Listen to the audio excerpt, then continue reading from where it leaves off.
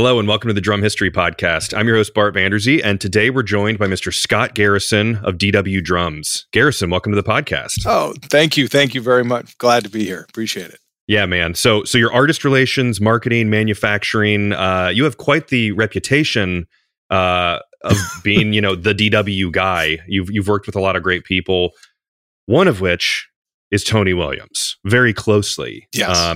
Yeah. So... Well, let me explain real quick first before we even start, because people are probably expecting the cymbal episode. It's been moved around. So now Garrison is part 3. Cymbals are going to be next week. Well, cymbals are a story on their own, that's for sure. Yes, yeah. And they deserve a whole episode. Absolutely. So today we're going to talk about all kinds of stuff, man. But I'd love to maybe start with just like your audition, your relationship with Tony, all that amazing stuff. And then we'll get more into the gear from there. Yeah, absolutely. At the time I met Tony, I was living in the Bay Area. I was going to San Francisco State, and I'd also started working for or with other drummers in the Bay Area, being a drum tech. Narada Michael Walden, Michael Shreve, ran around with Steve Smith and did some stuff locally with Michael Carabello from Santana. And this was in between everything else that I was trying to do in life, just get involved in music. And when I was working at the drum shop called Drum World, and it was up at Mission in Geneva, Tony was teaching there. And he would come in, walk past everybody, go into the back, and his students would come in, and that was very organized, and then he'd leave. And this went on for a while. And then one day he just kind of came up to me and said, "How would you like to be my drum tech?" And I said, "Well, sure." Kind of like we're just talking about pizza and drum teching, And he said, "Great. You got to come over to the house." And I said, "Great." And he left, but he never gave me the address and never said when, never said, it's like, so then he'd come back in and give some lessons.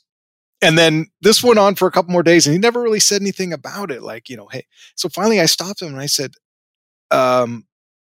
if I'm going to, be your tech, shouldn't I come over? It's kind of like trying to, how do you break the ice to Tony Williams about? Yeah.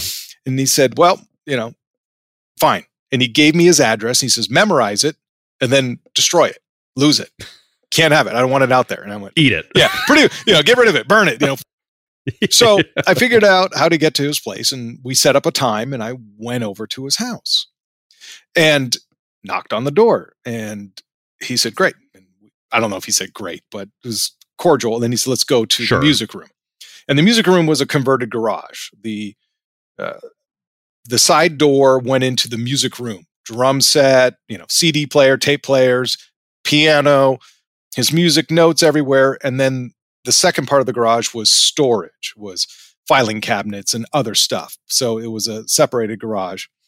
And in there was a double bass DW drum set. It was huge.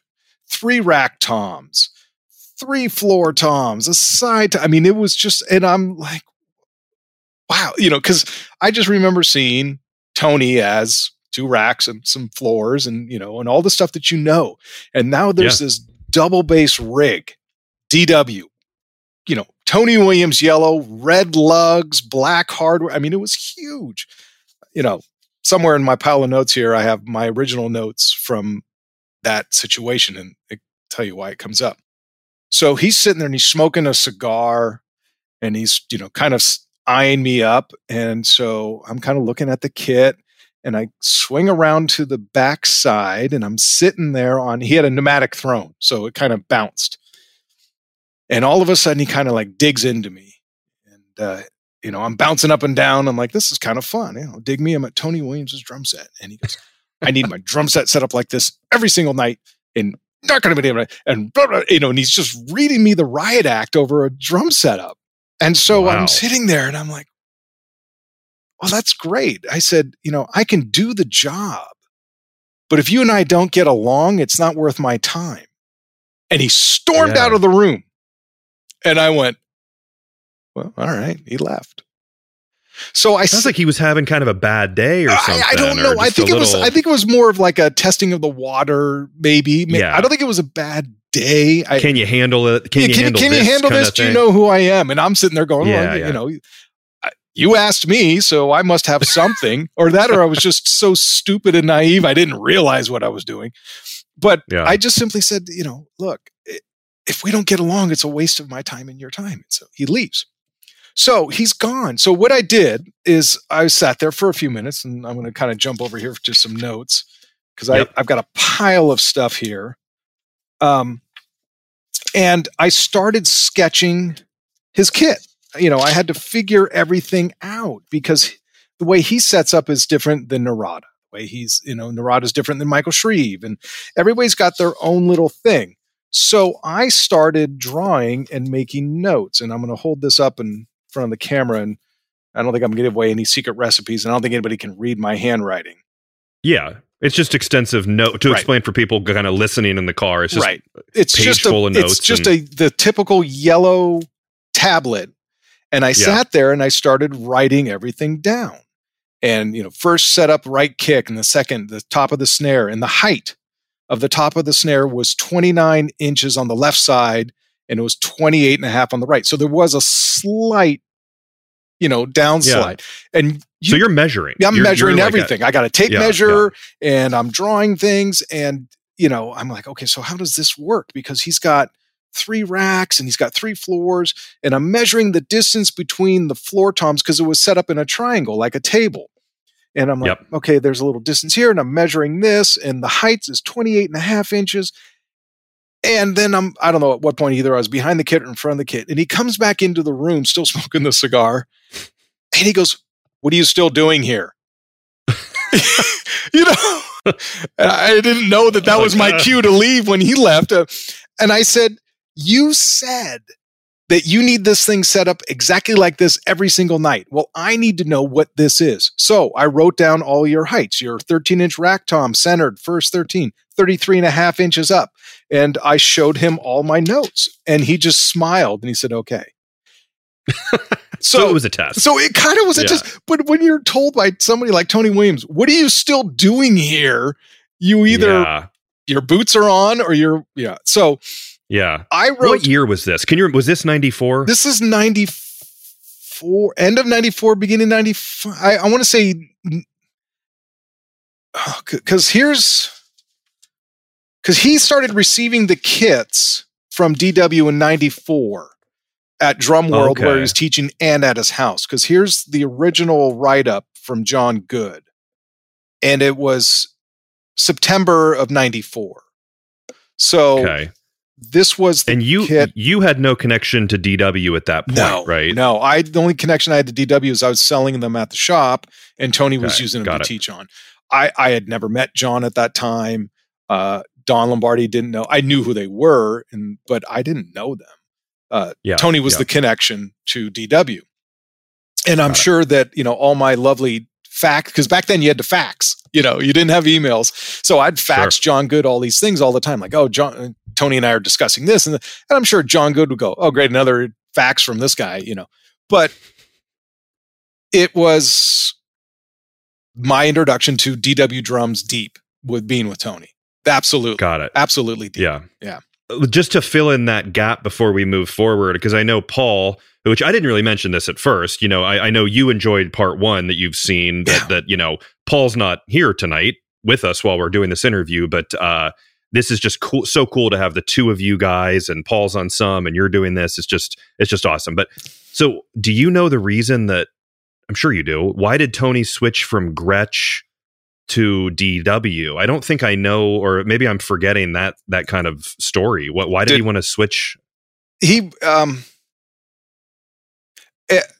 wanted to stick with an American-made company, and DW was it. Okay. And there was a gentleman working at DW. I think this is how it kind of worked. John DeChristopher was at DW for a short period of time, and then he got hired by Zildjian. And Tony's a Zildjian artist. And Tony was looking for a drum company. And I believe John DeChristopher got a hold of Don Lombardi and John Good and Tony, through different time phone calls. He's looking for a drum company. You're a drum company. We should make this communication happen. Okay. Yeah. And so Tony, I take that as, that Gretsch obviously wanted to manufacture things overseas at that point is kind of what I don't know that. I mean, Gretsch is still in the US. I just, it's probably the easiest thing to say is that Tony was looking for, because he was always pushing himself. I mean, there was a double bass rig in front of me, 3 rack toms and the 3 floor toms and a side tom and a snare. And, there's that picture online, if you go online that we were talking about earlier, that overhead shot, you see this massive rig, and everybody was like, this is not Tony, but it is Tony, because he's always going forward and he's always doing things. I mean, we're going to fast forward and jump all over the place. And unfortunately, people that are listening are going to go, oh my God, the guy's on, sliding all over the place. But I started working for Tony, and there was going to be an event in LA called Drum Day LA. And this was a DW production. Don Lombardi had the name Drum Day LA, and Tony was going to do a clinic, and then he was going to perform. So we got ready for it. We flew down to LA. We rehearsed at Third Encore, and nobody knew what was going on outside of the immediate us. And Tony was rehearsing rock music. I mean, this was full on rock. We had Bob Daisley on bass from the original Ozzy Osbourne band, Lyle Workman on guitar, and Tony on drums. And we rehearsed at Third Encore to get these songs down, and they were going to be performed after the clinic. So we go to House of Blues on Sunset, set up, got his drums there, and Tony comes out and does a clinic, starts off with the snare roll and, and comes in on the cymbals and then hits the right. I mean, it is Tony, and the audience is filled with fans and LA drummers. I mean, packed. It's awesome. And Tony does this blazing clinic. And then he says, okay, I'm going to come back out in a few minutes, and we're going to perform for you. And I don't think people realize what was sitting up on stage when all of a sudden they look up and there's a Marshall stack and an Ampeg sitting there. And out comes Bob Daisley on bass and Lyle Workman on guitar. And Tony starts playing a rock song, original written rock music. Man. And people lost it. I mean, the story goes, because I wasn't in the audience, so I couldn't hear anybody. But the story goes that Joey Heredia said, holy crap, Tony's now playing rock.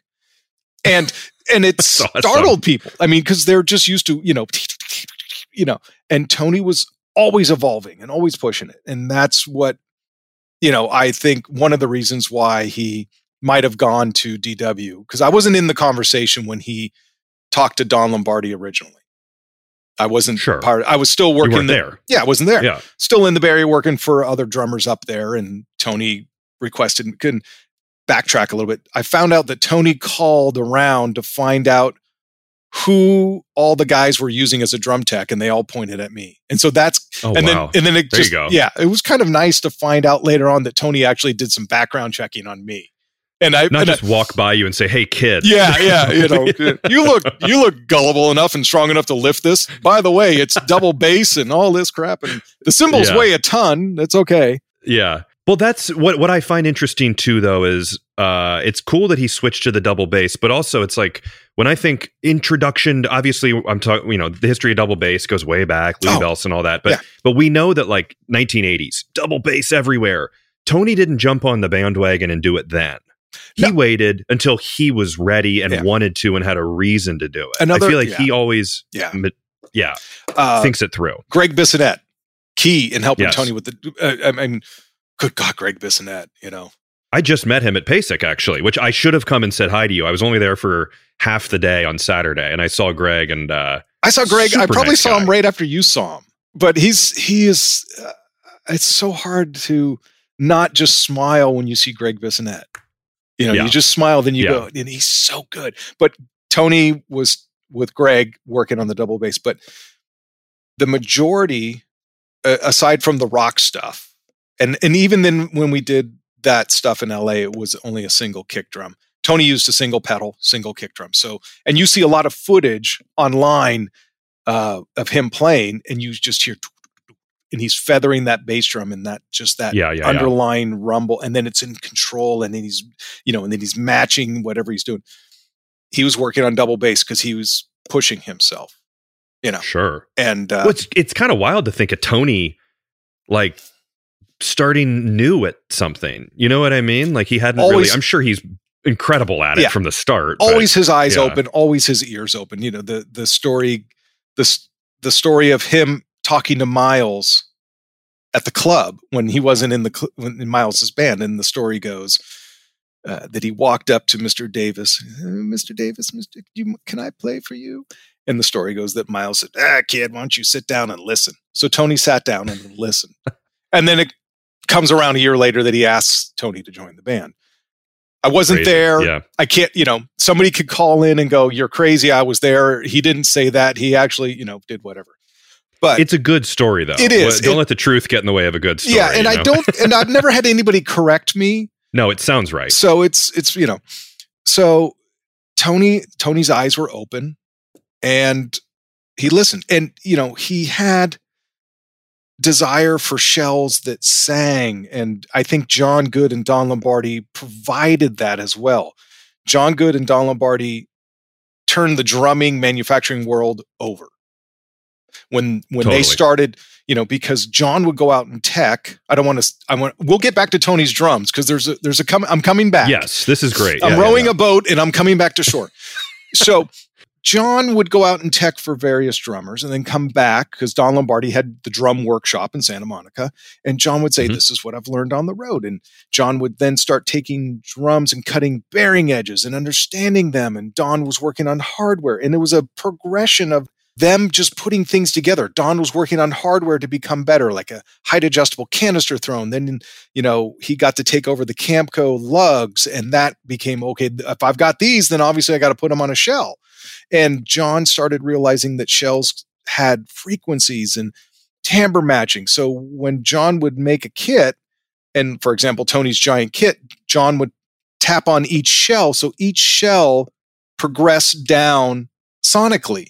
So you didn't have that 13 that no matter what you did sounded higher than your 10, when in reality it should be a lower fundamental. So there's John doing that with shells. And the history of DW drums is documented and it's all over. And there's an episode with Don Lombardi of the podcast. Right. And I think it was last year, Don actually had an interview with me about Tony, and we talked about some of the stuff again. But I think when Tony was looking for something different, John DeChristopher, made a phone call. Don Lombardi's doing his thing. John's doing his thing. And I think that all of that lined up, and Tony came down and met with Don and John.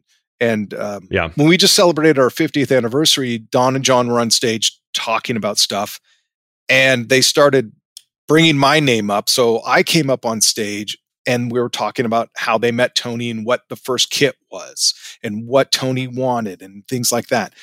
And one of the first kits, nobody's seen. I have not found any photos of it. And everybody goes, oh, it's the yellow kit with the red lugs. And I go, it's not. One of the first kits, and it went off to New York, and it is, there it is.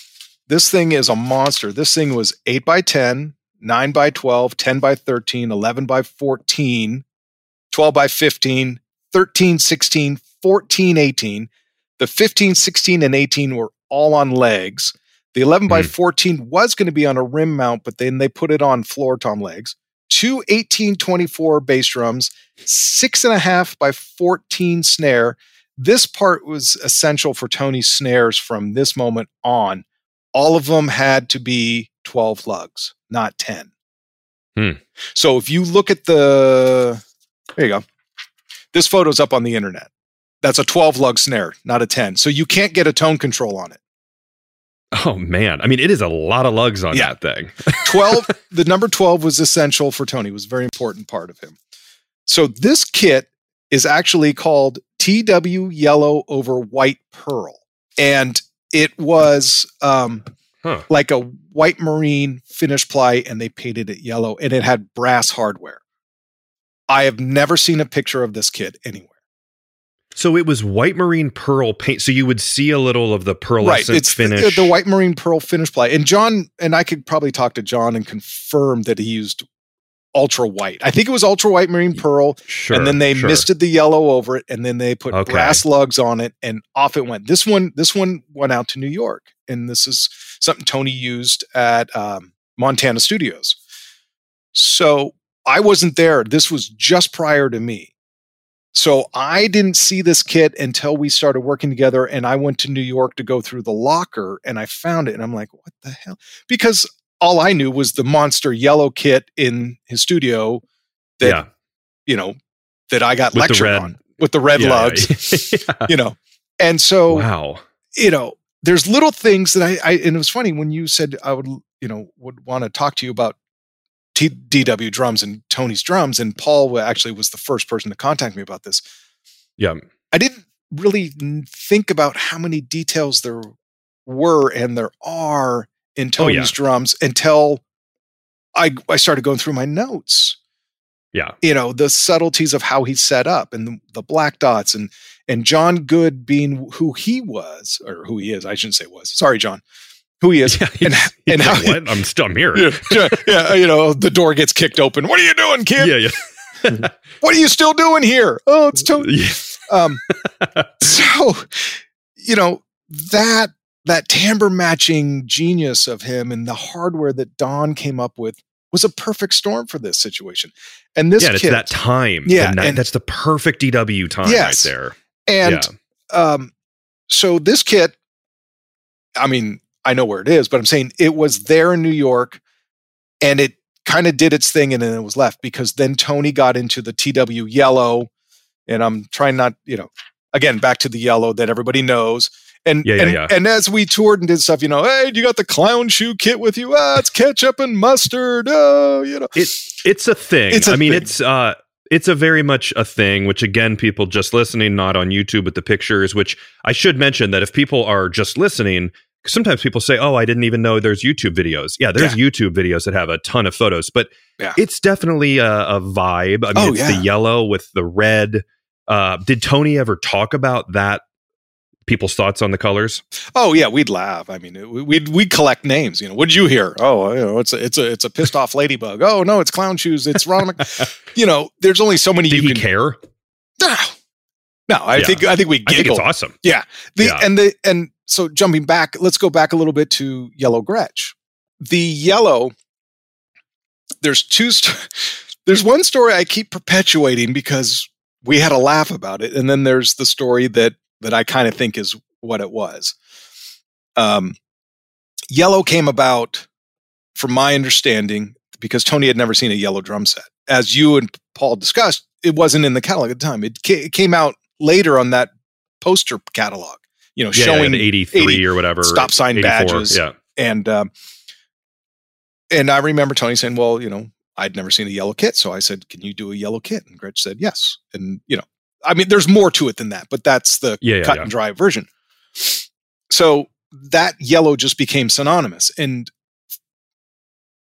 it's kind of like, everybody goes, well, yellow's Tony's color. That's like saying amber Vistalites are Bonham's color. It's stuck, and you see, and it really does look good as a drum. It just does. Will Calhoun playing the yellow, and you had Elvin Bishop and Elvin. Yeah. And one day I'd like to just buy a DW yellow kit, just to say, but I can't, I don't think I can. I don't think I can, in good conscience, order a yellow kit, having spent so much time with Tony. The other flip is, or the other story that that this was Tony's genius, because everybody would say, why'd you pick yellow? Why'd you pick yellow? What's your deal with yellow? And he would say, well, yellow's the color of intelligence. As just like it was like a offhanded comment, and it's stuck. So to this day, every time I see something yellow, like it's on a shirt or whatever, I go, it's the color of intelligence. There's no way of knowing if we're right. We're probably wrong, but it sounds right. But it sounds good. Kind of it's a cute little, so why did Tony Williams have yellow kits? Oh, it's the color of intelligence. Oh, he must be a smart guy. Yeah. You start doing little things like that. Well, before we move on, I just got to ask before I forget, you said the 12 lug thing. Yeah.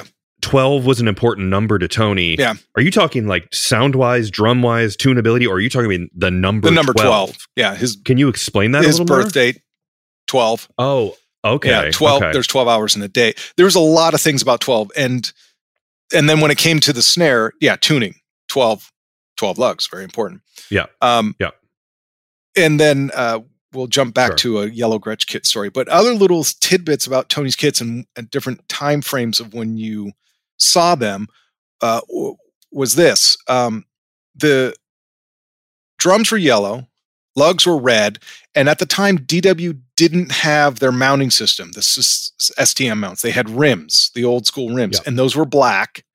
And those went with the black stands, and then the brackets on the drums were black, and so the legs were black. So the floor tom legs were black, and the crutch tips were black.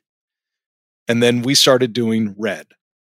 So there's only probably a handful of pictures out there that show a kit with red floor tom leg crutch tips with red.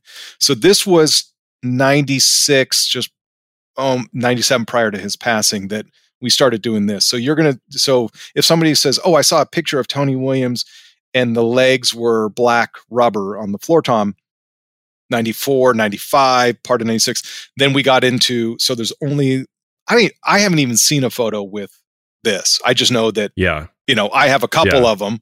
And the other day I was thinking in something that would be different about this conversation, because when I started to think about talking about Tony's drums, and it also brought up the fact that we did things that were not necessarily about the shell. It was just little Tony-isms, and red crutch tips was it.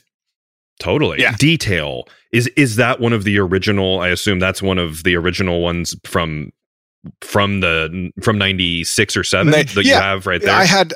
This is an old piece of rubber. Wow. It's a special piece of rubber. There's, in all my notes here and stuff, there was a fax I sent to John Good, and I said, Tony was asking about those red crutch tips. Did you get them? Or something, and because John got them and he sent me the bag. And so there's some leftover ones because we never got to put them on all the kits, unfortunately. Sure. So I have a couple left over that I have, and that, a little thing of Tony. Yeah. This episode is brought to you by Masters of Maple. Masters of Maple is proud to present the 323 Copper Snare. This drum is a love letter to Los Angeles. It embodies where Masters of Maple come from and where this drum is built. The 323 is gritty, dark, and has just the right amount of flash to make it in Hollywood. The 323 is going to be available as a 6.5 by 14 and an 8 by 14, and it's going to be limited to 12 of each size worldwide. The 323 features a 1.2 millimeter pure copper shell, the new Masters of Maple stump badge. It has black nickel plating and a trick multi-step throw-off. You can get the 323 with split lugs or tube lugs, and you can also choose die-cast or triple flange hoops. The 323 snare is available for pre-order right now at mdrums.com, and it becomes available to purchase on December 8th, 2023. This drum will sell out, so act now and get the pre-order. Learn more at mdrums.com. A huge thank you to Masters of Maple for sponsoring this episode. Okay, you just said all the kits. How many kits were there? Because I know he kept some in different spots with Gretsch. Even there was like European kits. I mean, was it just one or was there multiple? We'll jump back to the Gretsch thing real quick. When Tony joined, go for it. When Tony joined DW, because you guys or Paul brought it up that Gretsch would sometimes ask for kits back. So Gretsch asked for a kit back from Tony. So we sent it. The yellow kit that I sent back to Gretsch ended up being the kit that Alvino Bennett played at the Olympics when the bomb went off. Wow. And there's a nice story online. I think it's under the Gretsch page, but if you Google Gretsch drums, Alvino Bennett Olympics in Atlanta, talks about the kit. Alvino Bennett was going to Atlanta to play at the Olympics and asked Gretsch, or said to Gretsch, hey, I'm not bringing my gear. And they said, we'll bring you a kit. And they brought him the kit that I had just sent back. And then that was the kit that was on stage when the chaos happened at the Olympics. And there's a very nice story. 96. Yeah. Oh, and, my God. Alvino Bennett said a very nice thing. I mean, he's complimenting the Gretches and he's complimenting Tony. And at one point he was trying to get the drums off stage because they were so significant to him that security said, look, it's your ass or the drums, or something like that. So he, so that I can't believe that. So that kit that we sent back became that kit. So back to your question about kits that Tony had. I guess I can do a quick count. Well, we had the one that the world has never seen, except for a handful of people, and I don't know if anybody took a photo. There was the teaching kits at Drum World. There was the monster kit at his house was actually a combination of two kits, and that's a story that threw me for a loop and threw John Good for a loop. So there's the monster kit, there's the Montana Studios kits, and then the Montana Studio kit became a yellow kit. Then there was an LA kit. Then there was Scotland, Japan. So was that 7? 7, and they're all yellow with the red lugs, identical to each other. They're all after the 94 TW yellow over the white pearl, they became yellow. Got it. 7 kits, man. And, wow. And but 8, there was a little jazz kit that this is the kit that became the incorporated big kit. Because when I got to that way back when we were talking about Tony's big kit, he had requested from DW a double bass kit with the 3 racks, the 3 floors, 2 bass drums, snare, and then a 4x14 side snare over and you can see it in some of the photos. Mm-hmm. And then also requested a little 18-inch setup. It was an 18, a 12, and a 14. And that 14 is part of there. I'm pointing to a photo on screen. And you can go online and get a better shot of it. That 14 was part of the little jazz setup. So I was faxing John Good going, hey, these are the drum sizes that we got. And John's saying, those are not the sizes I built him. That big kit that you're describing, those are the wrong sizes. And I said, I'll go back and measure. Maybe I made an error. So this went on for a couple of days. And then finally, John said he combined the 2 kits. That's why that kit is so big. It's supposed to be a big kit, but it's not supposed to be that big. And he's just playing and having fun. Yeah. So he combined, and that's how it became the 3 racks. And then we finally settled in on what you saw 99% of the time was the 24, the 2 rack toms, the 3 floors, and the snare. That was the majority of what we did stuff on. All maple shells, John timbre matching them, making sure they all sounded right, and black dot heads. And that was the majority of stuff. But the big, massive kit, that stadium kit, was going to be the big stadium tour. When the rock album came out and when the rock tour happened, that's what you would have seen. And, but that, unfortunately, that didn't happen. But that's, that's the way it goes. And then there's a black front bass drum head in a picture I'm looking at in 94 Drummers Collective, has the DW logo, and it looks like it has the Zildjian logo on the bottom. Yep. Which is interesting because a lot of the stuff we talked about with Paul was, unless it was a specially set up photo shoot or something, a lot of times he didn't want the Gretsch logo on the front. He didn't want the badge for Gretsch. That would always be kind of turned away with the tone control and stuff. Right, yeah. But now he's got Zildjian, he's got DW. Yeah. It seems like he had a bit of a change of heart, Yeah, I mean, part of it is if you look also in the background of that picture, there's a big Zildjian banner. There's a giant Zildjian banner. I guess this is It's Clinic. Yeah, Drummers Collective. And of course, you're now at the point where drum companies are, and just like any other company, you want that logo recognition. And True. DW kits go out with DW logo heads. And that's a DW. And just below that is our other DW logo. And Zildjian came up and went with their logo. And there it is. Sticker. Yeah, absolutely. You want the brand recognition. I mean, yes. Even Tony understood that because, his album Wilderness that we recorded in LA, he was working on, his logo, on the back recognition. He understood that. That kit that you're looking right there at the Collective, that became the majority of everything because that's 2 racks, 3 floors, and there's the snare. If you go online, there's a clinic that Zildjian put on. Zildjian had a Zildjian Day in Scotland, and Tony's thing there. And Tony's just doing his thing, and it's. I hope everybody, gets a chance to go online and find footage of Tony playing on DW stuff, Tony playing with Miles, the stuff he, when he left Miles, and it was McLaughlin and Larry Young. I want to say, not because I worked for Tony and not because he was my friend, but I'm willing to give him the tip of the hat that was the beginning of Fusion. They are the ones. That's what Paul said. Now, Now, I'm sure one day I'm going to be walking down the street, somebody's going to throw a grapefruit at me and go, you know what you're talking about. Fusion was started by this guy in Brooklyn. Fine. Great. I'm going to still stick to that because it rifled so many things. And then they got Jack Bruce. And, I was going through a bunch of old footage of stuff after Tony had passed. And you can find it on, I hope it's still online. But there's Tony in Montreux. And maybe I have it somewhere. But I think Larry's sitting there with like a chic hat on, like you can't even see, and he's playing. And Tony's got this setup where there's just like two 18-inch ride cymbals. He's just blazing. It's like you can't even imagine how quintessential that was. And I just, and a lot of that music is hard for people to hear. They just go, it sounds like everything's coming at you at once.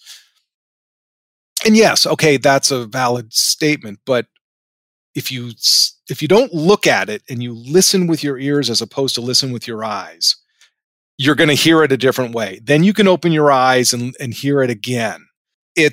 And that's why when you see these clinics of Tony and drums and how he played them and how he sat and how he commanded them and how he wanted them to speak, I'm going to jump back. I think that's one of the reasons why DW appealed to him, because DW was also pushing the envelope as well as making the drums and making sure that it was a complete instrument, not just here's a random tom and here's a random drum and good luck to you, son, play like mad.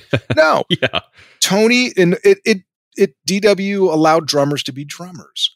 And Tony was, clearly ahead of so many things because there's stories. I mean, I think it was the Zildjian day because Vinnie Colaiuta was playing Zildjian, and you might be able to find the footage, but there's a photo or footage.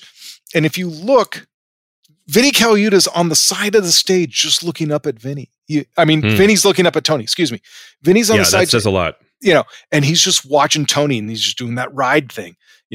Another drummer to talk to is Terry Bozzio. Bozzio knew Tony. And talked about the ride and the ride cymbal, but Vinny in that ride thing. And then back to DW drums, big drums. John got requested by Tony to make big drums. Tony, you could see the evolution of drums with Tony. 18, and as music progressed, drums progressed, sizes. Absolutely. And it pulled you in. And Tony's not going to sit there and go, well, I'm not going to play an 18 the rest of my life. We're getting a 24.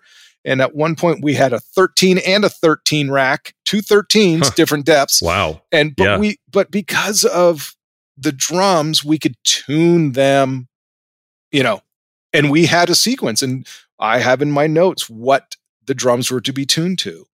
And wow. Very particular. Yes. I mean, he knew what he liked. Yes. Yes. And people would come up and say, could you explain to me, they go up to Tony, could you tell me what you tune your drums to? And he would say, no, but not like me, not like, no, it was like, no, this is mine.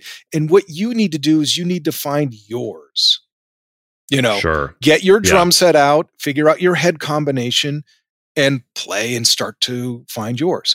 And, Tony did. Tony had a certain way he wanted the drums tuned, and I had to do that.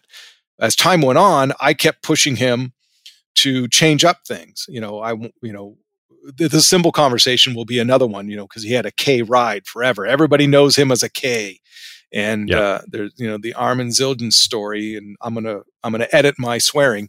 But Armin would say to Tony, the way you play that cymbal is effing beautiful, and John DeChristopher can back me up on that one. So you can get a hold of John DeChristopher and he could say that that's, but then Tony, again, experimenting with drums and, loved the maple because maple's so explosive and expressive. I got him into an A custom ride. And so we had a different sound. And then I put on a coated snare head. And then I would, at the kid at the house, I changed all of the heads. I said, will you let me just tune it my way once? I'll change all the heads, tune it up. And if you hate it, I'll change them all back to black dots. And so there's a whole day, and drills. No, you had to do it by hand, So, there's like 600 drums to do it on at that point. So, Can I get a drink of water? No? Okay, that's all right. I'll keep going. And so I tuned the kit not to his notes, but to the shell and the room. And, he didn't say anything. He just played it, and time went on. And Colleen, his wife, came up to me and said, he really loves the fact that you tuned the drums. But he wouldn't tell me that. Wow. Yeah, but she told me, and I was like, oh, well, put that in my pocket. Here's a coin forever. But he went back. He reverted back to his normal way. Yeah, we went to black dots were essential for him.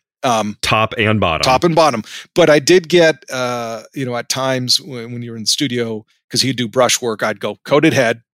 We're gonna do a coated head on this. Yeah, and and then back to talking about the logo head and how, Tony didn't like certain things or changed up at certain things. He didn't always have to tell you. He would just simply make a decision. We went into a studio in LA, and I brought the kit in and I tuned it up, and we were sitting there, and the engineer was coming in to bring in the mics, and I just finished tuning the kit, and the engineer gets down and he starts to undo the front head. And I go, what are you doing? He goes, I got to put the mic in there. And I go, no, you don't. No, you don't. No, dude, this is Tony's kit, not your kit. Yeah, but this is what and I go, I'm telling you, put the head back on. Don't do this. He's going to come in, and I'm trying to warn this poor kid. And he was older than me at the time, so I don't know why I'm saying kid. But yeah. Tony comes in and smoking a cigar, in a studio, yes and no, not so politically correct, but it is what it is. Yep. And he goes, what's going on here? And I said, trying to tell him that you don't want the front head off. And he's trying to say the only way to record this. And Tony said, well, what did my tech tell you? And the guy says, well, he said to leave the head on. And he goes, well, he's right. Put the head back on. So I had to put the head back on. We tuned it up. When I would do work with Tony live, and when I recorded him, we had a mic inside the kick drum, but it was a PZM style. So it was that. Sure, like a flat, like a boundary mic kind of thing. Yeah. And I could run the line out between the head and the bearing edge because it was a tiny little thin line. It was a Shure. So there would be that inside. There would be a Beta 52 in the front and a Beta 52 on the batter. So we could do 3 mics or 2 mics or whatever it was, but we didn't put a hole in the front head because that was part of Tony's sound. That was part of the drum. That spoke that, and you can, when you see Tony play or hear him play, because you guys were talking about kick drums and tone earlier, Paul and you were. Yes. When Tony got on a 24 DW, there was a tonal difference from Gretsch to DW. And part of it was the tuning and those heads being set up there. And it was part of his sound. And that all felt beater was also essential. Well, and I'm just going to throw it out there that there is a Shure microphone ad with Tony where he has in his little list of things, there's the PZM microphone on there. Yes. And I remember Paul and I talked about that, and we weren't sure if he used that live because there were certain photos where there would be like I think it was Japan in the 80s or 70s or 80s where there was looked like a Sennheiser, like a 421 miking the back, the batter head. Yeah. But they wouldn't have been using the PZM mic on the inside at that point, I imagine. I don't think so. There was no mic on the front of the head, though, which is interesting. Yeah, no, we would do a lot of miking on the batter side because of that beater, and how he played and controlled that bass drum pedal. The mic was right there. And then, I got to do some experimenting with him when we would go out and do shows because I could drop a mic on the batter side, the PZM inside, or if there wasn't, the PZM crapped out or if something happened or if I didn't have it, whatever it was, a mic on the front. So we had mic, batter, and then the same thing. Sure. Double mic the snare, double mic the hats, but there was no hole in the front head. That was not part of his sound. Yeah. All right. Well, while we're in gear kind of talk here, which the whole thing is gear talk, but let's maybe dive in a little bit too. In no particular order, you choose, let's say pedals, hardware, and then maybe we get into the cymbals. Paul's going to do a whole deep dive cymbal thing about the 60s and the 70s and all that. Yeah. But I'm really curious about your experiences with that, with getting into customs. But I don't know. Let's maybe start with the hardware, like the pedals. Did he switch to DW? When he switched to DW, it was all DW. All stands were DW, all pedals. Throne was a rock and sock. He loved because DW didn't have an airlift at the time. Yeah. So Tony liked the airlift rock and sock because it got him up higher. He would, if you see photos of Tony, he's up high. He's not, he's not down behind. Yeah. He's driving. He's like into the kit, practically standing. Yeah. Not Chester Thompson high, or no. Or there's some pictures where it's like, holy cow. Yeah. Or Mick Fleetwood, Mick Fleetwood's like, yeah. But no, Tony sat high because it was, he commanded this, this is where I sit and this is what I'm in charge of. And these are the drums I'm in charge of. And that was important. So all DW were they hardware. 5,000s or like 5,000s. What? It's the chain drive 5,000. The tried and true single chain 5,000 pedal, but an all felt beater. DW has that 101 beater where it's felt and plastic, which is a great. I turn it around. I use the plastic side on mine. But Tony all felt beater, and that again part of his sound. And I did like the fact that people would come up to Tony and ask him questions like, this and can you show me? He would show, he would talk about stuff, but he would still cut it short because he wanted people to get enough information that they would go get their own. The tuning thing. Will you tell me what note you tuned your kit to? No, not because I don't like you, not because it's because you've got to go and do your thing. And, and that's important because it's, I couldn't, if I started to play Tony licks, if I started to do that ride thing and, I still couldn't sound like him. I could do the Swiss triplet, hey, that's a Swiss triplet. It doesn't sound like Tony. It just doesn't. No, I want that Tony ride. And it's like, well, you'll never find it because it's Tony mixed with Tony. It's his stick, but it's really just Tony. Right. And we were in LA, since we're jumping all over the place, we did we'll jump to cymbals, the yelling of the cymbals and then a thing. Before he yelled at me about the cymbals, we were in LA and we were standing out in front of the studio. And I didn't take any lessons from him because I was there. I could watch it.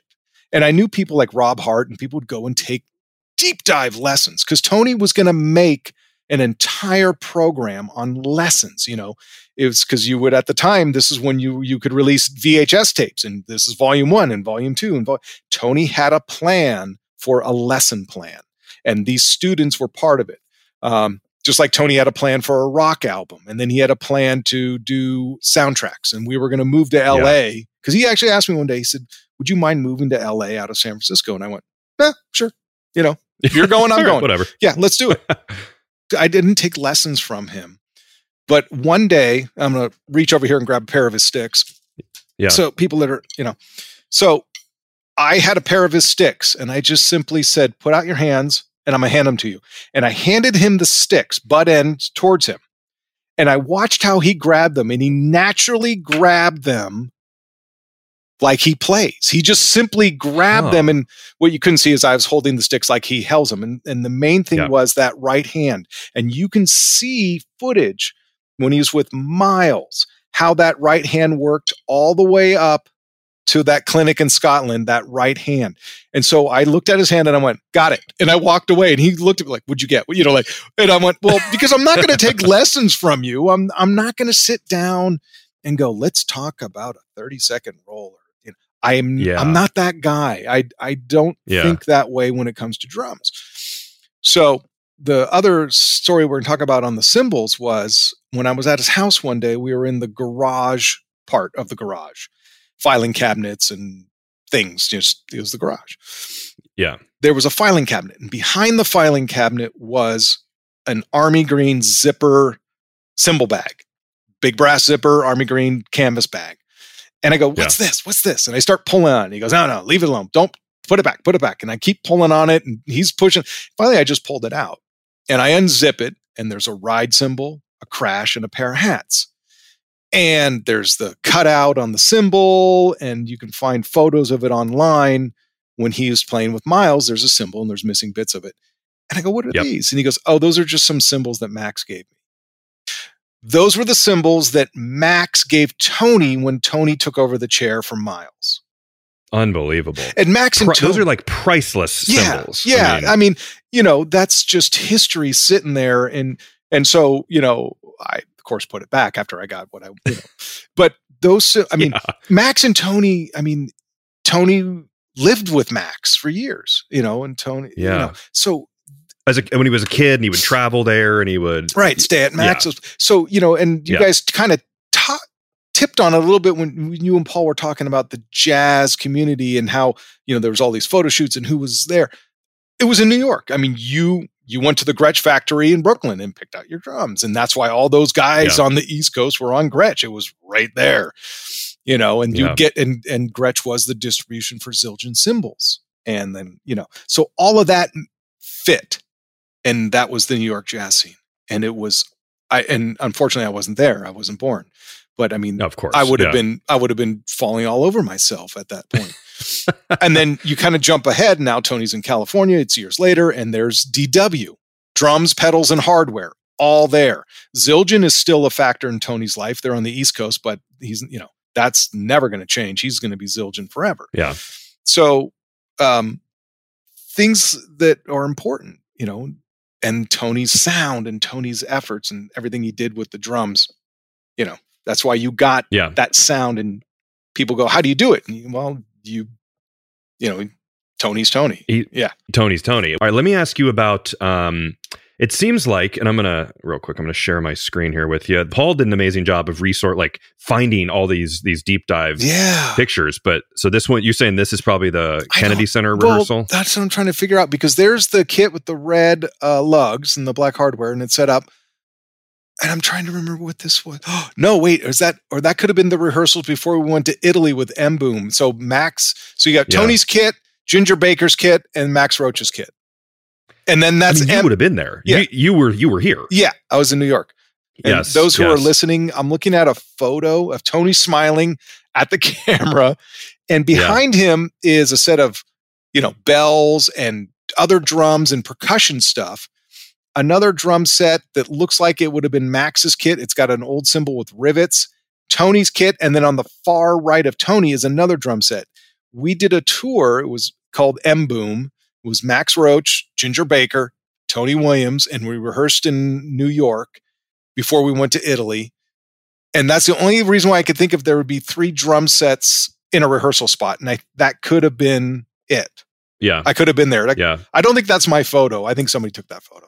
That's cool. And then going to the Young at Heart photo here. Yeah, that was just to talk about, like the setup, and you can take it anywhere you want, but just like he's always had, or at least for a while, he had the middle kind of crash. But here, there's this really cool kind of splash coming off of oh, God. Talk about his cymbal setup a little bit. The photo you're looking at, the Young at Heart stuff, is a combination of the big kit and little kit. The little kit, when I say little kit, it means 24 kick, 2 racks, 3 floors, snare, hi-hat, and he had the crashes. And you can see that ride cymbal. I get excited. That ride cymbal is actually an A custom. You can see by the shine, it's not a K. And then coming off of his crash that was over his first rack tom, between the first rack and his hi-hat, there's a splash cymbal. And then over to his righty and another splash. So the big monster kit at home had little arms that came out of the top of the cymbal stands. They're the 909s or the 90s. Those are both 909s. So those who are geeking out on DW hardware, it's a DW SM 909. Which he seems like he's like, I have access to it. I'm going to play with this. Yes, that's it. So let's see if I can find the complete cymbal listing of my original notes. I mean, because I got to be honest, I hadn't seen this stuff in so long. I mean, my handwriting is such chicken scratch, First floor tom, 14-inch center dot with 13 tom. First 13 tom with snare 28.5 inches high. All this stuff. And the cymbals were 10-inch platinum splash, 8-inch splash, same height and angle as 10-inch platinum. So I think those 2 splashes are both 8s though in that photo. Sure, they look about the same size. And I mean, you look at some other pictures. There's like there you go. Custom crash. You can see in that photo this up above. All right, people that are not seeing this, there's a photo of Tony on the Monster kit with the 11x14 that came from the Jazz kit that he incorporated in this photo. Over Tony's hi-hat is, there you go. You see that splash? That's the 10-inch. You can see it. It comes right out over his crash. That is, wow, that looks, I guess that's a 10 inch. Yeah, you're right. Of course you're right. What am I saying? Well, no, it doesn't mean I'm always right, but I think that's the 10 that we use. And you're right. He did like that symbol in the center of his rack tom. So on the big double bass kit, we had a stand. When we did the single bass kit, we just put it in the 9900 BDM. Sure. Which historically, there was some photos way back, going back to, I believe, the late 60s or 70s, where it was like a hodgepodge of stands to kind of make it work and fit there, which was interesting. But now he's with DW, and it's all now nice there's sturdy. Again, Don and John, pushing the envelope on gear. There's the side snare. There's the 4x14 snare to the left of his hi-hat, and this is a good shot too. You can see straight down the snare, his main snare, black dot. No tone controls. Yes. And there's a fax I'd sent John Good when I was working with Tony, and it said, blah, blah, blah, we're doing great, blah, blah, blah, blah. By the way, Tony asked again about tone controls, and John was, I think John loved the fact that the instrument is pure, don't have to have tone controls. And I think, it says, here's my note. He would really love to have the mufflers on the new kit coming up. For some of the other kits, if it's all possible to develop these mufflers for Tony, it'd be great. If it can be done, we need 15 per kit, and so please send them and I'll install them. Never happened. So he liked dialing in the tone control, and that was part of his sound, but using it. And now there's an argument to be said. Did having no tone controls in a DW kit, change his sound some? Sure. Maybe it was an unconscious decision that made him, because we never had them. We didn't have tone controls in those drums. So is that a new sound for Tony? Is that a new way of thinking for Tony? I mean, did we stop asking about him? I don't remember. Sure. Yeah. Ultra wide open hi-hats. Very interesting. I guess that's a Tony thing. Yeah. The trick for, I'll share this. Yep. Tony's hi-hats, the distance between the bottom hi-hat and the top hi-hat, because you hear when he starts playing and that left foot starts, and you hear, and he's, why is it so loud? Well, there's two key things. One was the distance, which was literally make a fist. That's the distance right there. My fist, 4 knuckles, from the pinky up to the pointer finger, that's how I measured the open of the hi-hat. Just I'd take the upper hi-hat, loosen the clutch, bring it up, put my hand on the rod, let the hi-hat drop, it would land on my hand, I'd tighten it. That was the distance. That was one way of doing it, or one reason. But the other thing was his hi-hats were 15-inch K bottoms. So the bottom cymbal was a bottom and the top cymbal was a bottom. So they were thicker. So you got that, so when Tony started going, and he'd come on cross on those things, it exploded. 2 15-inch K bottoms, big, brassy, make a statement. And that's what they were. I love that he uses the old, this cymbal setup is, talk about a hybrid. It looks like we have a pretty heavily hammered K, newer K, mixed with some A's, some A customs. It's 18-inch pre-aged with the 10-inch platinum splash above it, 2 15-inch K bottoms, 1 18-inch medium thin, 12-inch effects number 1, 16-inch K dark crash, 22K ride, 20-inch thin crash with the 8-inch splash above it, 15 pair of rock hi-hats, and 1 17-inch K China Boy. Yeah. This is more cymbals and more drums. As we've said, he's always evolving, but this is more cymbals and drums. It's just, it's another chapter. Yes, yeah. And again, it goes back to that first kit that DW did, the one that went to Montana Studios. It was huge, but Tony was going to use all this. It wasn't like it was there to fill up space. It was going to be used, and we did use them. They had a purpose. He was always thinking, always pushing himself. There was tones coming and songs coming, and it was going to happen. So, it's just unbelievable that, he kept pushing it. The black hardware is awesome too. I love the black hardware. I think that's super cool. That's And then you have the photo up here. What is this? Is this just something in the picture that I'm looking at? I was looking at something that. Here? I don't know what that, you know what it is? Now that I see it, they're his glasses. Yeah. Now that I see it, I want to bet those are his glasses. Okay. You know what it is? It is his glasses because it's forcing me to tell this story. So we fly. I think we flew to LA somewhere. No, Washington. We went to play Kennedy Center Honors. We land and this is pre 9/11. So we get off the plane and we're about to go down the luggage claim. And Tony looks at me and says, I forgot my glasses. Go get them. So I run through an airport, past the gate again, past where please get on the plane, down the runway or not the ramps, whatever you want to call them. To get on the plane, jump on the plane. And I go, forgot some glasses. Go over to a seat. There they are. Get them and come back out. Man. I mean, that's when you could go back on a plane and nobody tackled you. That's the most pre 9/11 story I've ever heard in my life. Ran back onto a plane to get his glasses because he'd forgotten them. Wow. Yeah. And there they are. Yeah. And I think those are them. That's funny that they're in the photo. It's hard, I'm sure, for you, but for every drummer out there to just think of, and this is true with a lot, Neil, all these amazing drummers, what could have been? I mean, my God, it sounds like he had so many things planned. Yeah. And what a tragic loss. I mean, it's just crazy what he was pushing forward with the whole instrument in general. Tony, you know what I mean? Yeah. I mean, that had to be a hard day. The rock album, going back to that Drum Day LA that DW put on, when Tony comes out, who's this, everybody knows as this jazz fusion guy, and you see Bob Daisley, who's just a monster bass player, and Lyle Workman, who soundtrack after soundtrack, just unbelievable. And they come out and they just start playing, and Tony's playing rock music.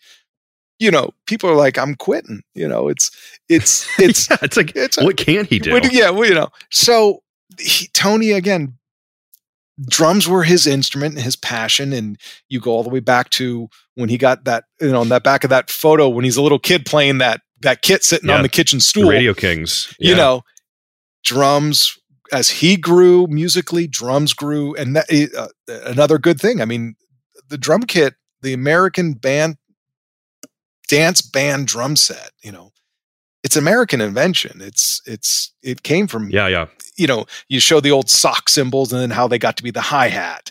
And, all of this progression as drums changed, Tony kept changing too. Drums evolved, he evolved. It wasn't always in sync because Tony did take breaks and but I think that ultimately, being on a DW kit was good for him because of the instrument itself being, Don and John, again, changing the way drums were being made and bearing edges and listening to the shell and making an instrument, because drummers is, we got plumbing things and, drums, you're a drummer. Yeah. There's more drummer jokes than there are guitarist jokes, lead singer jokes. It doesn't matter. Everybody's going to bag on the drummer.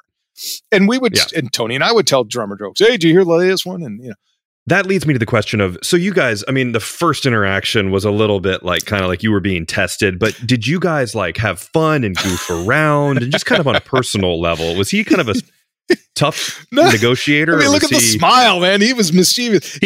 Come on. He seems happy. Yeah. God, there were things,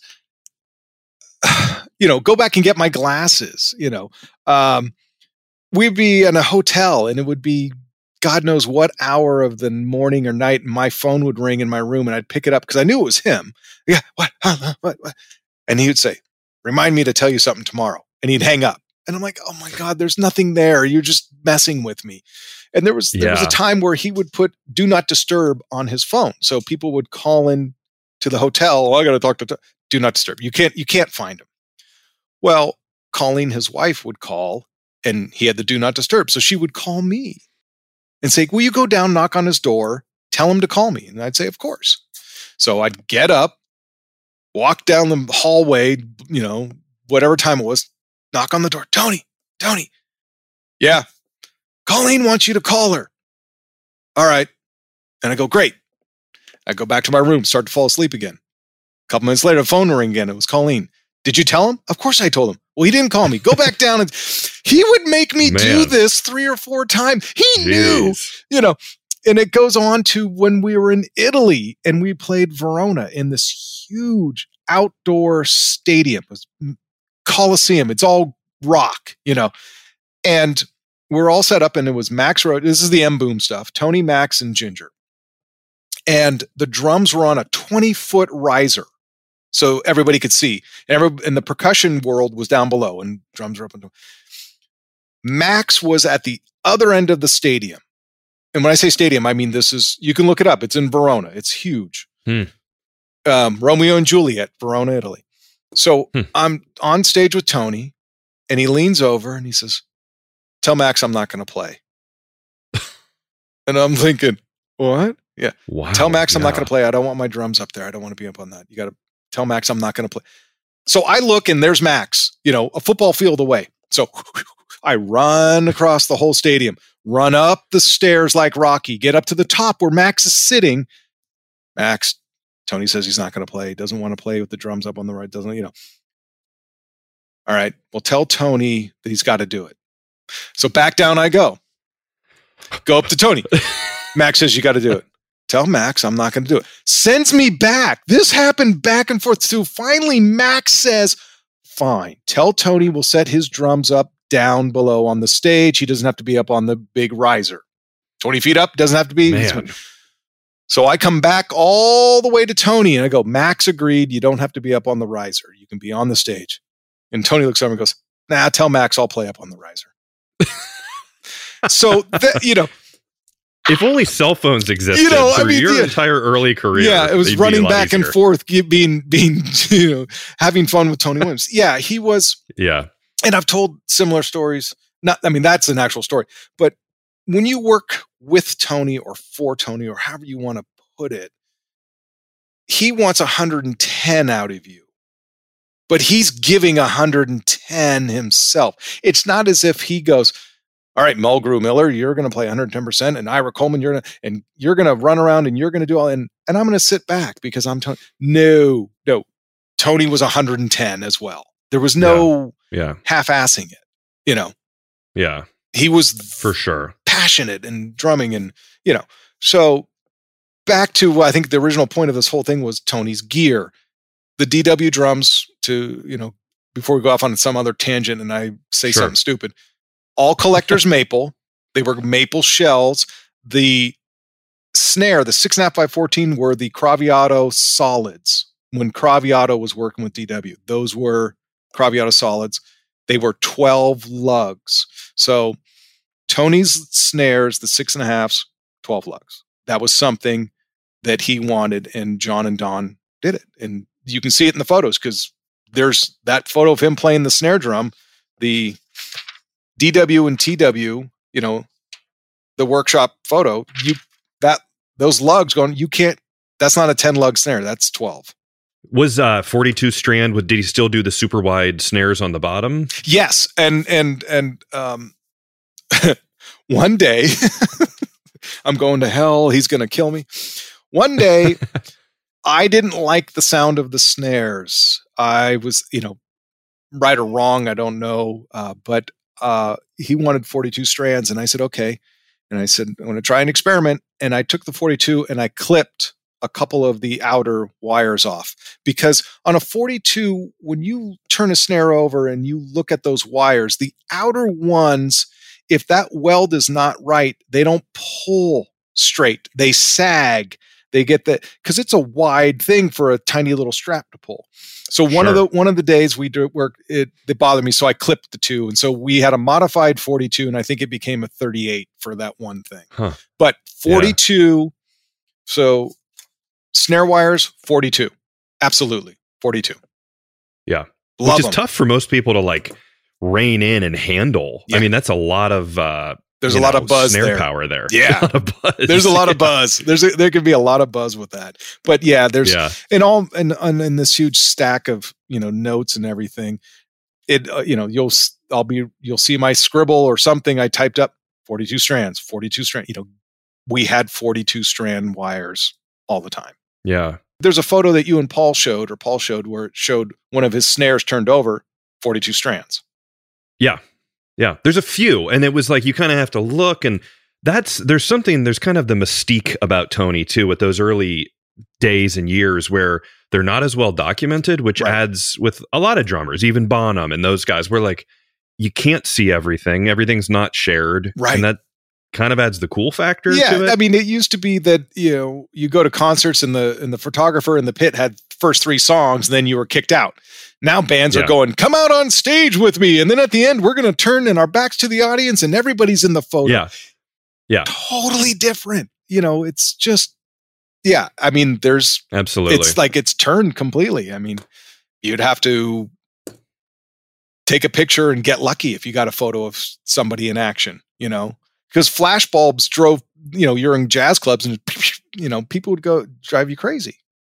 Yeah, it is maddening, but it's what we do have now. I mean, literally, we're talking. There's a 4-part series about it based on some of these photos. You know what I mean? Like, it's just become part of history. Yeah. So I just want to make sure we're not forgetting anything. Yeah, I think the DW era, it's not that long of a period. No, unfortunately not. It was 3 years. Yeah, 9. I mean, the first paperwork I have shows, because here's the 94 order for the yellow lacquer kit with the red hardware, which this is the Glasgow, Scotland kit, which is, if you go online, you can see that clinic. It's a Zildjian event. That kit originated by John Good in a conversation with Tony in 94. So here's 18 by 24 right kick drum, PZM installed. Sure. So there's a note that we had. So 94 Drummers Collective, that photo from the Drummers Collective, that kit. Here's the write-up. 9 by 12, 10 by 13 are the rack toms.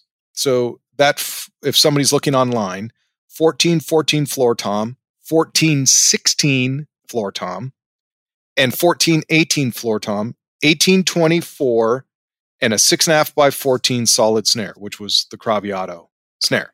Yellow lacquer, red hardware, black dot heads. And it says shipped to Drummers Collective. If somebody wants to know what this is it right here. Wow. Yeah. So 94, here's a write-up for 95. This was the big LA kit. Soul Train, when he played Soul Train, it mirrors the Collective. 9 by 12, 10 by 13, 14-14, 14-16, 14-18, 18-24, 6.5 by 14. So those were the majority of the sizes. Then when that gigantic kit that I sat behind that had the combination of things, that became 9 by 12, 9 by 13, 10 by 13, 14-14, 14-16, 14-18, the 11 by 14 floor tom with that's in that picture of the funny position, 2 18-24s. That's the big kit at home. That was the San Francisco kit that became Giant Kit. Yeah. And this was my fax to John Good about the sizes. And so those are Tony's sizes. Wow. The 12 and the 13. Your notes are like a part of Tony history. I mean, obviously they are. I mean, I had to because, when we went to the studio and after we put back to that cigar smoking situation, I'm sitting there and I'm setting up the kit, and I also set up an ashtray next to him, a pedestal ashtray. And I hear, he's not going to smoke in here. And I go, yeah, he is. I'm telling you right now, there's cigar smoke in here. I'm just telling you. And, Neumanns are hanging over us. And Tony comes in and sits down and puffs on the cigar, and up goes the smoke right into the microphone. And I go, right into a U87 or something. It was, and so this was the recording of Wilderness. When we did the orchestra stuff at a different studio for a full orchestra and a high ceiling. That's when I got yelled at about the cymbals. But it wasn't my fault. And I'll tell you the story. When we set up in the studio, and once his kit was set up, I would lay on the floor next to him off to his hi-hat. I'd lie there, and I had a pad of paper, the typical yellow pad of paper or those the journal books. They're red or black checkered looking. Yeah. Like a composition book or whatever. Yeah, the composition book. I got my original composition book that I had. Classic. Yeah. It's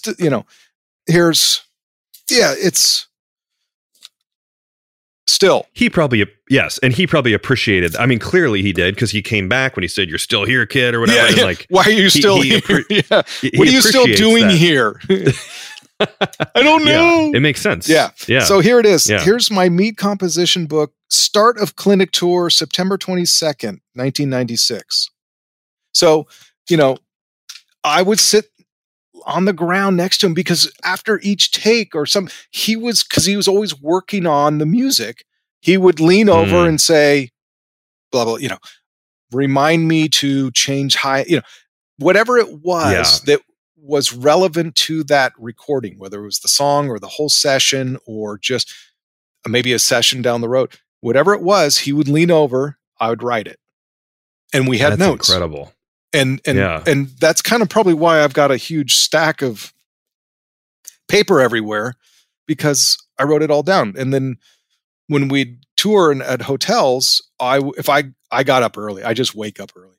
So every day I knew where his room was. I'd write on a piece of paper what the schedule was. We have to go to Letterman. The car's picking you up at 11, whatever it was. And then I would say, I've run to get a cup of coffee, and I'd slip it under his door. So when he got up, because we didn't have cell phone. I didn't have a cell phone. He didn't have a beeper then. So he'd get up and there would be a piece of paper slipped under his door that would say, here's a reminder of what's today. I'm going to find steak and coffee, whatever it was. Yeah. So, you're talking about symbol story. And this is a quick segue to waste more time of your night. When we got into the symbols and we changed out the K ride to an A custom, and we did a couple other things, but the 15-inch hi-hats stayed 15-inch hi-hats. Once we got those symbols, because we'd get a hold of John King at Zildjian and we'd ask for some, and we'd pick them out, and then we'd send back all the symbols that we didn't need. There was no need to keep the symbols. So we honed it into what became the A custom setup, A custom here. And I said, and he said, this is it. This is what we're bringing to LA to record Wilderness on. Leave the K's at home. Okay. Dun-dun-dun-dun-dun. Off we go. Yeah. We're at, I think it was O. Henry Studio. I think the O. Henry was big enough to have the orchestra. Somebody will correct me if I'm wrong. Sure. You'll hear. Yeah. So the symphony, the whole orchestra is in there. Tony had written the whole thing. And so I took his kit and set it up in a vocal booth near the console. So he's in the console room listening to the orchestra play.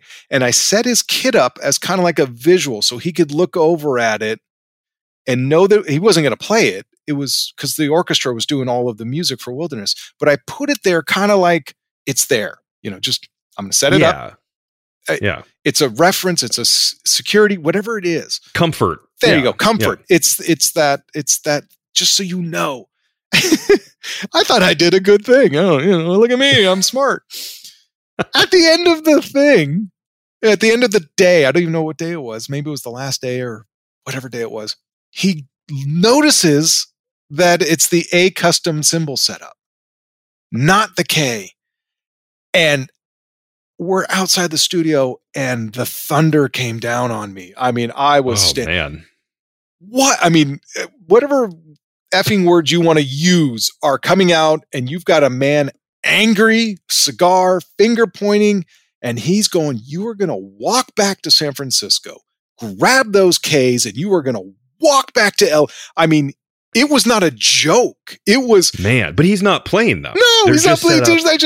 But and I'm sitting there going, okay, breathe. And this is just, and Colleen, his wife, is there.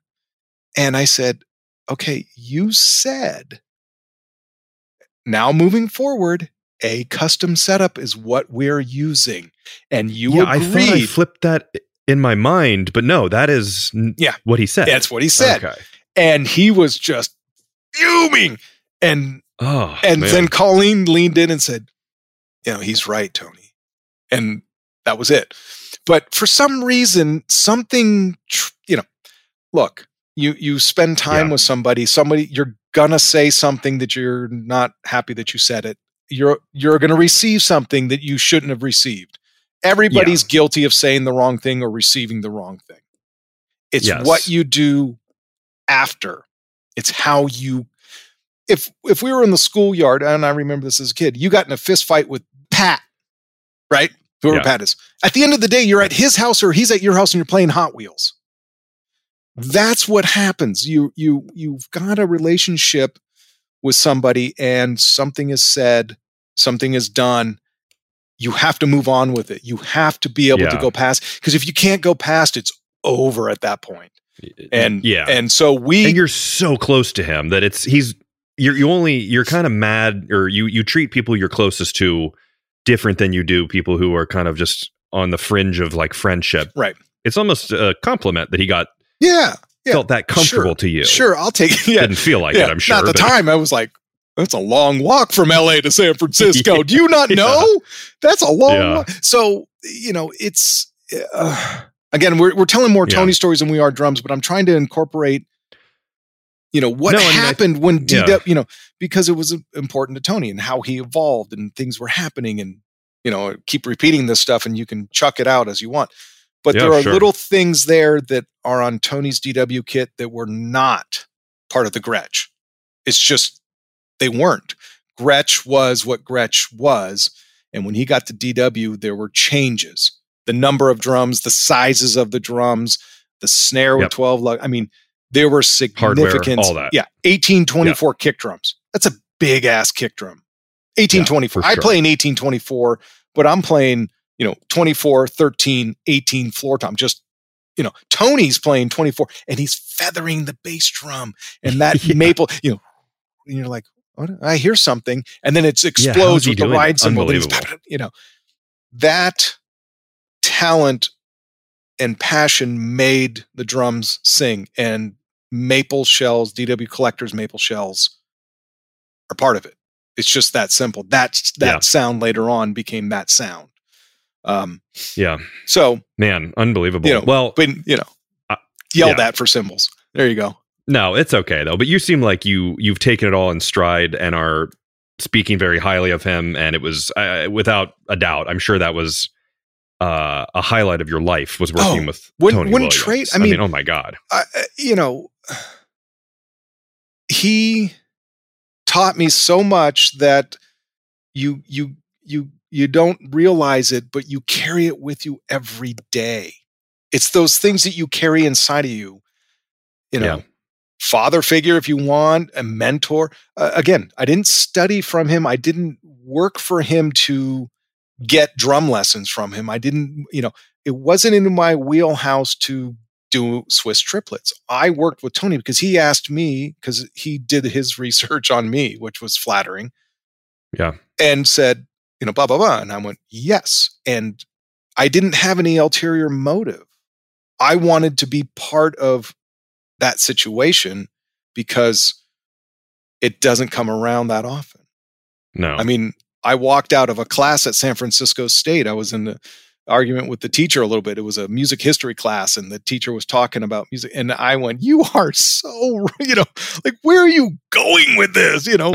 Are you crazy? And here I am, and he says, and he's giving me the finger, like, you understand you're at school. And I said, I have a chance to go out and tour with Tony Williams. And you're talking about, somebody, I'm going to go do this. And I took off from the class. Being a part of music history. Yeah, I took off from the class, I left. So, and if somebody gets a hold of you later on, or if there's a chance that I can come back, like if you get a roundtable going with Paul and Bissonette and John DeChristopher, maybe we can even get John Good. I talk to John all the time. But John and Don did that huge conversation that's online, at the 50th, where they pulled me up on stage and there's a lot of talk about Tony. I don't want to bore people with Tony, but I want people to understand that you got to jump in and start listening to everything. Get the Spock, listen to Spock, go get those albums, find them, somehow get the music and listen to them. Even if you go, what the hell is that? Again, listen with your ears, close your eyes. Yeah. Then open your eyes and you'll hear it a different way. And drum time, you hear the evolution of the drums, up to Sure. all maple and everything that he became. Yeah. It's awesome.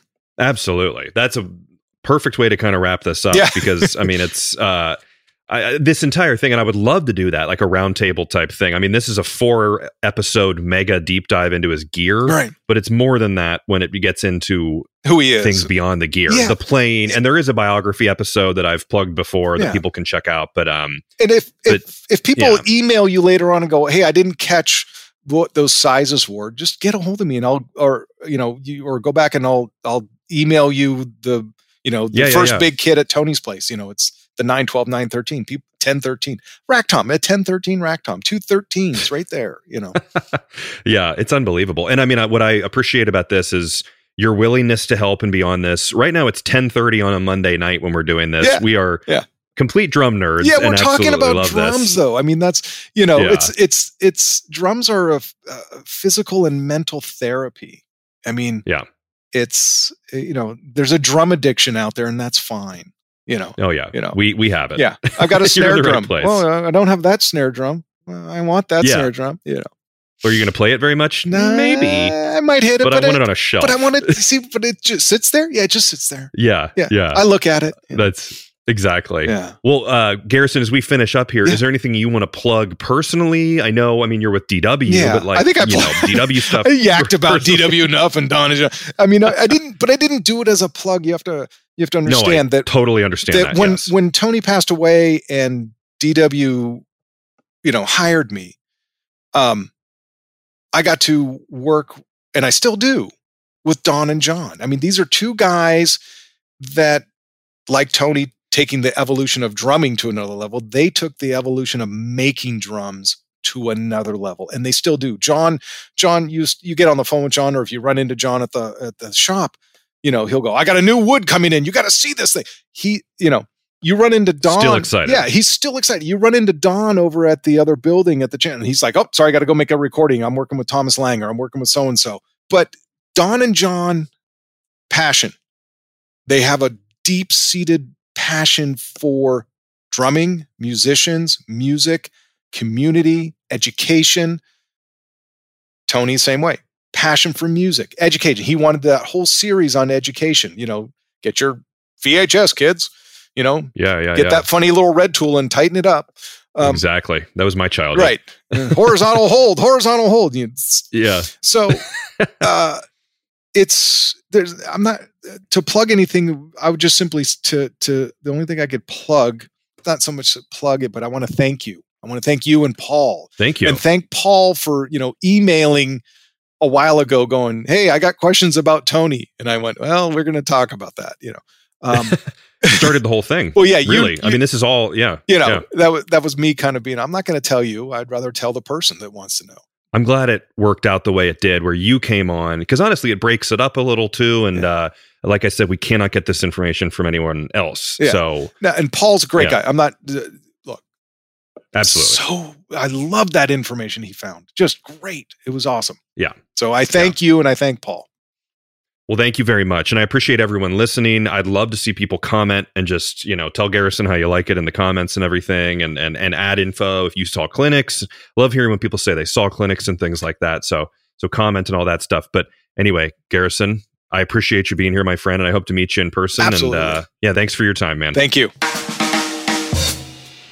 If you like this podcast, find me on social media at Drum History, and please share, rate, and leave a review. And let me know topics that you would like to learn about in the future. Until next time, keep on learning.